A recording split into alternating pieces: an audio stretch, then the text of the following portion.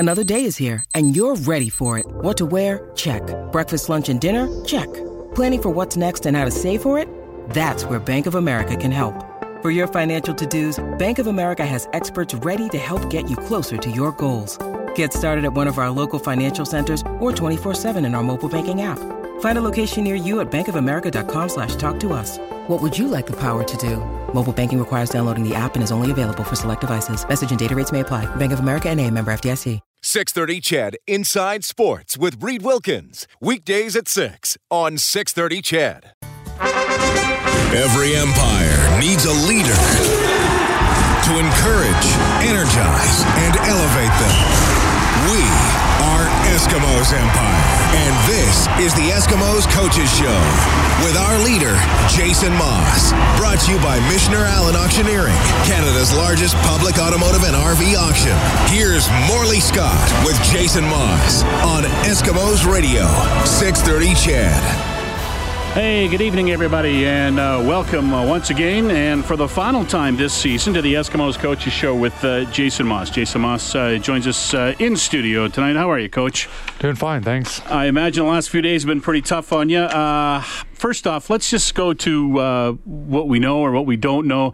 On Sunday, General Manager Brock Sunderland said he was going to meet with you this week to talk about your future. Anything you can tell us about those meetings and what the status is right now? Yeah, I mean, they went very well. I mean, we both had discussions about everything, the direction going forward and kind of what transpired. And, you know, kind of like I alluded to, you know, while I talked right after the game about, you know, the 17 weeks we've been talking, and, you know, we watched the game and watched the practice week, and, you know, we obviously had a good outcome to the game and watched how our players played, and then, you know, talked to all of them afterwards and interviewed them all and kind of got their feel for the season. And then Brock and I sat down and digested everything they went through and together, and for about 8 hours, I mean, we just sat there and talked about everything. And, you know, at the end of it, we came to the conclusion that, you know, I'm going to go forward and coach the team, and I'm happy for that. I wanted to do that, and excited about it.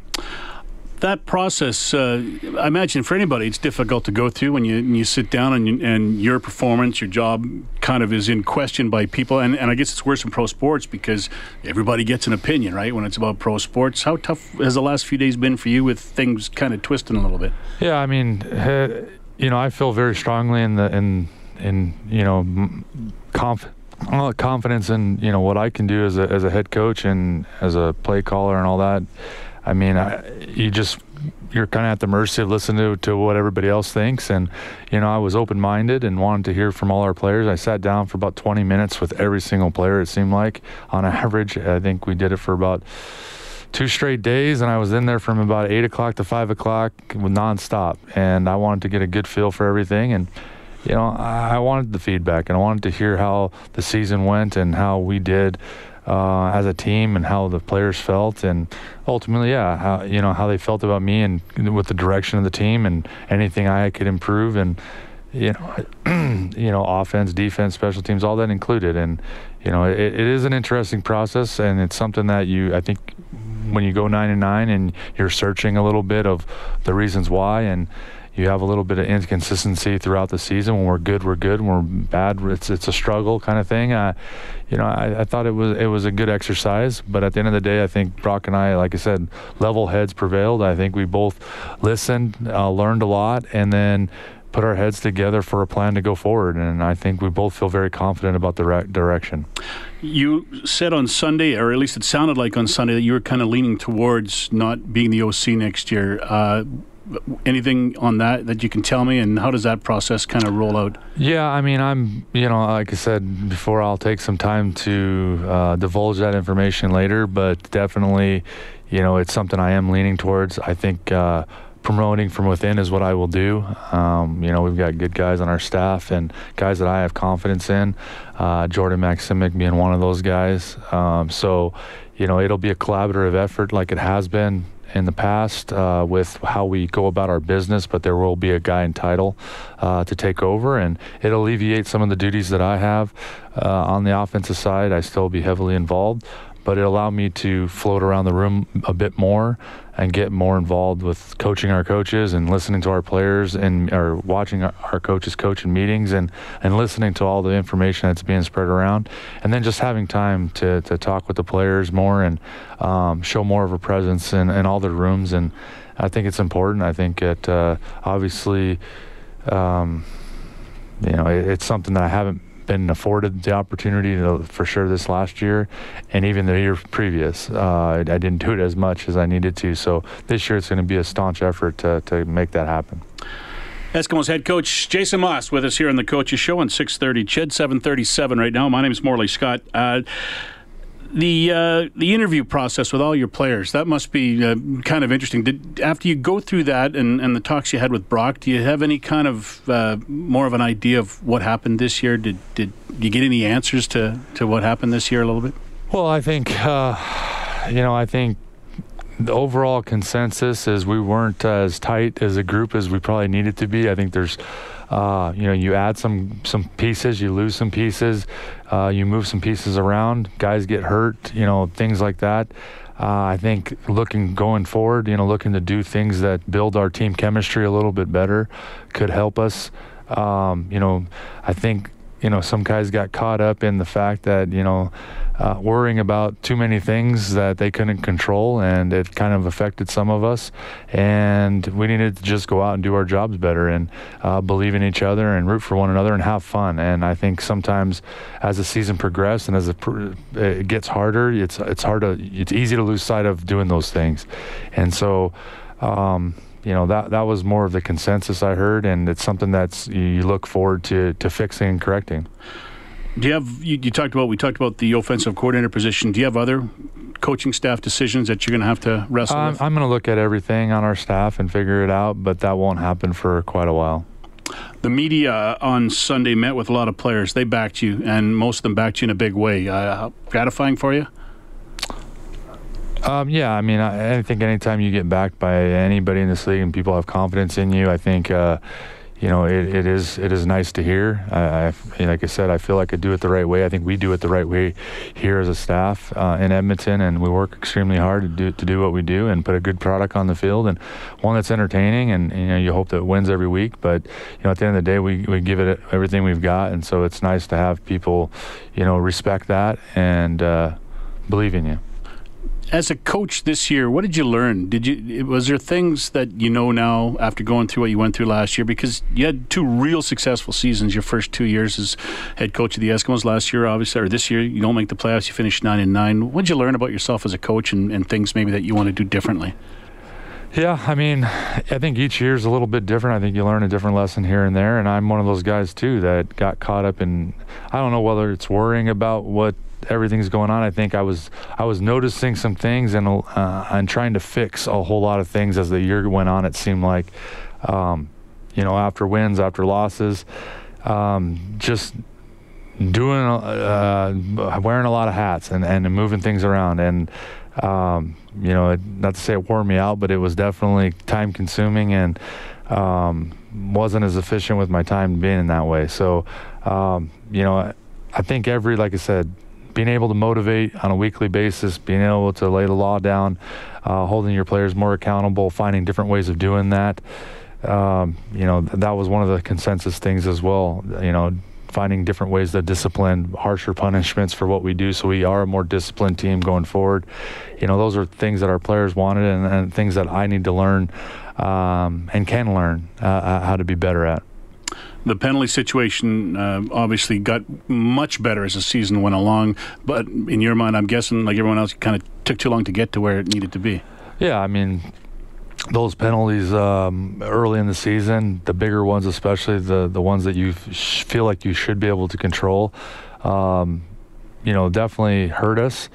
And early season games, tend to bite you later in the season. So, but where we got to at the end is where we want to start and finish next year at. And that was a lot of hard work to get there. And I was proud of our guys, and I thought they bought into a lot of the things we did. There's still other things that I think we can do more of. And again, the harsher punishment for some of it will be, but absolutely will we be a more disciplined team going into next year, yes, because of the way we finished. I know you don't really measure, I don't think, disappointment when you miss the playoffs, but is it a little bit worse and a little bit more disappointing maybe because of the way some of the games went? I mean, you lost a couple of games on the last play of the game. You lost a couple of games when you should have won, when you had big leads. You lost games because of penalties. You lost games from turnovers. Every game you were close in. Every game that you lost, except for probably 2, could have gone the other way. Your record could have been much better than what it was. Yeah, I think what's disappointing is when you feel like you have the talent and you have a team that's capable of winning every week, when you only win 9 times and a lot of the other losses are excruciatingly close. And you know all it took was one more to get you into the playoffs, possibly.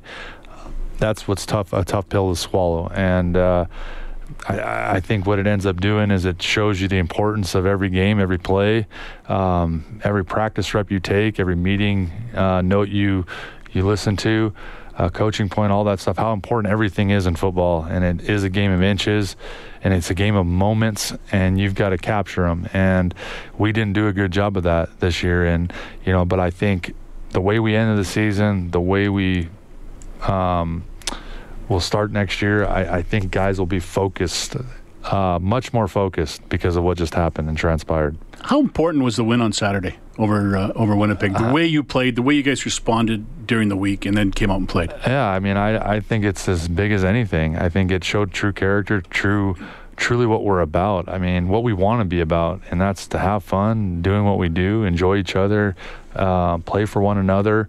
When there was nothing to play for, I guess, as everybody else wanted to say. But for us, it was important to come together one last time and finish strong. And we talked about it all week, the importance of that. But to have fun doing it, forget everything that's transpired, and forget about who's taking this rep and who's getting this ball. And let's just go out and play ball and do it together and root for one another and be excited about doing this one last time together. And to finish 9-9 and to finish 7-2 and know that, those have been playoff records the last 20 years. And, we wanted to be put in that, at least finish that category and not a losing record. And, again, a 7-2 finish at home is outstanding. So, that was something to, like I said, to hang your hat on at the end of the year and to give you a positive feeling going forward. You mentioned the record compared to other teams that make the playoffs. Hard. It is the CFL. It is tradition, the East-West thing, but it's hard to see a team win 8 games in the East and host a playoff game. You win 9 in the West, you don't even get a taste of playoff action. They say it goes around and comes around, but it really doesn't. At least it hasn't in the last 10 years or so. Does that add to the sting a little bit? Of course it does. I mean, I think we all who are part of the CFL understand that there's something that needs to be talked about and addressed. I'm a firm believer in that. I've been saying it for 3 years. I mean, that I've been head coach. You coach in the West, it's tough. And then you look out East and the way the scheduling's been and the way the records have been happening. I mean, it's a tough pill to swallow when that's happening, but it's nothing to cry over. It's just something to talk about, I think. And, we know that's not going to change anything this year for us, but going forward, I mean, you always look at different things to change, and if there's a reason to do it, well, I think there's a course to talk about it, and I think the commissioner we have likes to talk about things and get things at least at the forefront to make decisions on, and why not this kind of thing. But that's not something that I'm campaigning for this year to change it right now. It's for the years in the future, and it makes sense, I think, at times when people talk about the change, but ultimately until it does, we all know the rules going in to the season, and it's our jobs as coaches and our jobs as players to win as many as it takes to get in. Just makes sense that the teams with the best record get the best reward, right? Well, and that's not just you. I mean, to me, the perfect example is last year when you and Winnipeg are 12-6. Winnipeg gets home field and has to play a 12-6 team, while a team that won 9 games gets a bye and has to win 1 game to get to the Grey Cup, which they eventually won. And it's fair, right? Yeah, I mean, you could look at that absolutely and say that. You could have looked at this year, and had we beaten Hamilton twice and they only had 6 wins, they would have had a playoff game as well, and we would have had 11. We would have been in, but BC would have been out with a 9-9 record. And if they would have beat Calgary at the end of the year, had 10 wins, with 10 wins, they'd be sitting at home watching another team with 6 wins play. So there's a lot of scenarios that could have played out that it would have looked pretty like it needs to be talked about. And yes, last year to have the records that we had being on the road and not hosting playoff games and all that stuff was something else. So, again, it's becoming more prevalent, and I think whenever that's happening, I think it's a good argument and it's a good thing to talk about, and anything you're talking about the CFL is always good. Above our pay grade, so I'm going to guess. No question. Especially mine anyway. 7:40. When you need mealtime inspiration, it's worth shopping Kroger, where you'll find over 30,000 mouth-watering choices that excite your inner foodie. And no matter what tasty choice you make, you'll enjoy our everyday low prices, plus extra ways to save, like digital coupons worth over $600 each week. You can also save up to $1 off per gallon at the pump with fuel points. More savings and more inspiring flavors make shopping Kroger worth it every time. Kroger, fresh for everyone. Fuel restrictions apply. 7. This is the Eskimos Coaches Show for Michener Allen Auctioneering with Eskimos head coach Jason Maas. We'll take a break and be back with more. The Eskimos Coaches Show with Maas and Morley. Brought to you by Michener Allen Auctioneering. We have the selection. You set the price. On Eskimos Radio, 630 CHED. We're back with Eskimos head coach Jason Maas, and as Jason said earlier on the program, he will be the head coach for the Edmonton Eskimos in 2019 as they move forward through the offseason. We'll talk about that offseason in a second. But first, the news of the day in the CFL today, All-Star teams were announced. A couple of Eskimos made the CFL Western All-Star team. I don't think there's any surprise that Duke Williams on the All-Star team is their coach. No. Not at all. What a season he had. We kind of got a taste of it last year, but, man, he was just everything this year. He was unbelievable. And, he played 18 games, and, he was hurting in a lot of them and kept on ticking. And, he became a complete receiver. And he does a lot of the dirty work we ask him to do, too, blocking. And as a big-bodied guy that he is, and he's unselfish and all those things. So, it was awesome to see his progression throughout the year, and excited to see him finish first in the league in receiving. Darrell Walker also named an All-Star. And you've had a good year when you only play 11 games and still get named to the All-Star team. Well, if Darrell, I would say this, if Darrell played at 18 games, he would have probably given Duke a run for his money, because he was right on his heels anyways, and he was just heating up when that happened. And I think we all know and appreciate D-Walk's talents. He's as good a receiver as I've ever coached up here. He's the best, if you ask me. How concerned are you about Mike Riley's situation going forward this offseason? It's obviously something that is going to probably take up most of everyone's conversation until something happens. Yeah, I think as his coach and the guy who gets to coach him every single day, and I appreciate his talents more than anybody else in Alberta, I can assure you. So it's hard for me to know that he's, 2 months from now, if we don't sign him, he's going to be a free agent. And it's not a comforting feeling as a head coach of a club, and knowing how valuable he is to us, and, how much respect and admiration I have for him. And, I definitely want to coach him again. I know he's got his decision to make, and I just hope we make it easy on him, because I think we all want him back, and are excited about 2019 with him leading us. And you can head to 630ched.com on the Eskimos page and hear a long interview I did with Mike Riley on Monday that's up there now, and he talks about the situation. And to be fair to him, he's earned this opportunity, right? He's fulfilled all his contractual obligations, and he's got the opportunity. And when you got to strike when the iron's hot, as they say, right? And not many guys get that opportunity when they're playing at the peak of their career to go out and just choose where they want to play and choose why they want to play there. Yeah, I think it's, for him personally, this is about as good a situation as you could possibly be put in. He's at the top of his game. He's done it for 3 straight years. He's, everybody knows what he is. He's been durable. You know what you're getting with him. There's nothing there's not one negative about Mike Riley. So, it'll be interesting to see if we do in fact allow him to go to the open market to see what his value is. I think everyone's somewhat interested in that. I hope it doesn't come to it. But I know he's well deserving of that opportunity, and whatever he gets, he's absolutely earned. What's next for you? I'm going to get back in the office tomorrow and finish up with the coaches and talking to some of them. And then, I got a hunting trip at the end of the month ready, and I'm just going to relax a little bit.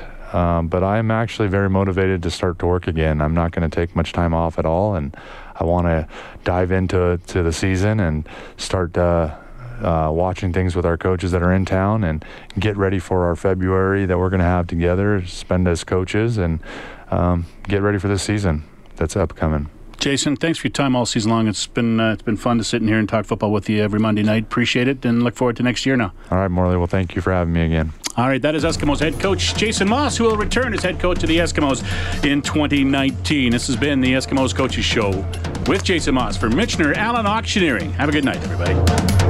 With threats to our nation waiting around every corner, adaptability is more important than ever. When conditions change without notice, quick strategic thinking is crucial. And with obstacles consistently impending, determination is essential in overcoming them. It's this willingness, decisiveness, and resilience that sets Marines apart. With our fighting spirit, we don't just fight battles, we win them. Marines are the constant our nation counts on to fight the unknown. And through adaptable problem solving, we do just that. Learn more at marines.com.